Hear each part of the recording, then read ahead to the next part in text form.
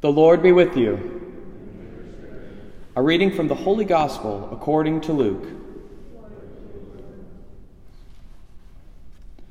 At that time, John summoned 2 of his disciples and sent them to the Lord to ask, "Are you the one who is to come, or should we look for another?" When the men came to the Lord, they said, "John the Baptist has sent us to ask you, 'Are you the one who is to come, or should we look for another?'" At that time Jesus cured many of their diseases, sufferings, and evil spirits. He also granted sight to many who were blind. And Jesus said to them in reply, "Go and tell John what you have seen and heard. The blind regain their sight, the lame walk, lepers are cleansed, the deaf hear, the dead are raised, the poor have the good news proclaimed to them, and blessed is the one who takes no offense at me." The Gospel of the Lord.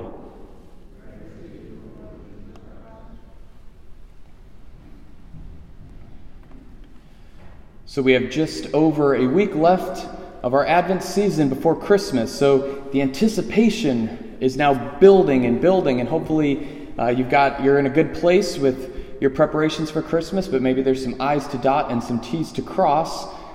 Last Sunday, we were able to wear the rose vestments. Again, just another sign of joy and anticipation that our Lord is near. So we are growing in that anticipation for the encounter with our Savior.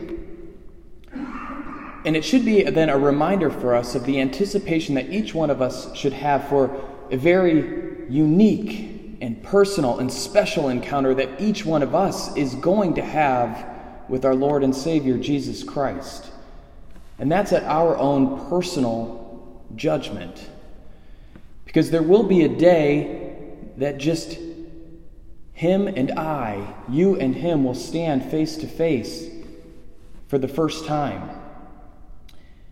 And as it's written in the Gospels, your name is written in the heavens. You have a place that's dedicated solely for you, and it has your name on it. And I imagine our Lord speaking with us and our name posted right there on who He's speaking to.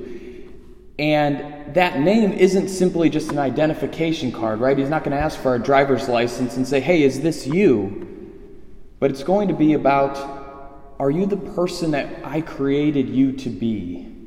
How well did you fulfill your mission? And so in today's gospel, John the Baptist sends 2 of his disciples to Jesus, right, to ask him, "Are you the one that we've been waiting for?" Jesus doesn't whip out a driver's license or give him a social security number. He doesn't say, as he does in the prophet Isaiah, "I am the Lord, there is no other." But he says, "Look at who I am.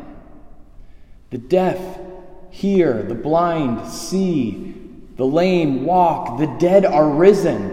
Prophecy after prophecy after prophecy is fulfilled. And that reveals the truth that yes, He is the Savior. He is the Son of God.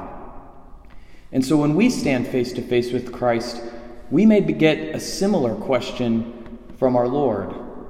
Are you the one that this name is for? Are you the one that wrote cards to me when I was in prison? Are you the one that gave me food donating through Catholic Charities? Are you the one that picked up the Cheerios for the 5th time after I dumped them out from my high chair? Are you the one that helped mow the lawn when I was ill? And so the gap between the one we are called to be and who we are today, that's sin. And so it's for us, while we still have breath in our lungs, to close that gap. And thanks be to God that we don't do that alone, because Christ gives us the sacraments, in particular for reconciliation and the most holy Eucharist. And it's those opportunities that we get that the beauty that has been disfigured by sin can be restored. And on the other side of heaven, we are blessed with the gift of purgatory if any gap should remain. And so today it's a good time, as we continue to anticipate our Lord's coming, to look and say, This is the place that's prepared for me. But this place that's prepared for you is for who you were called to be. It's your place, only your place. No one can fill it, but it's only to the place of who that represents, who you were called to be, who you are being defined. And so we can pause and ask ourselves, our Lord looking at us, are you the one?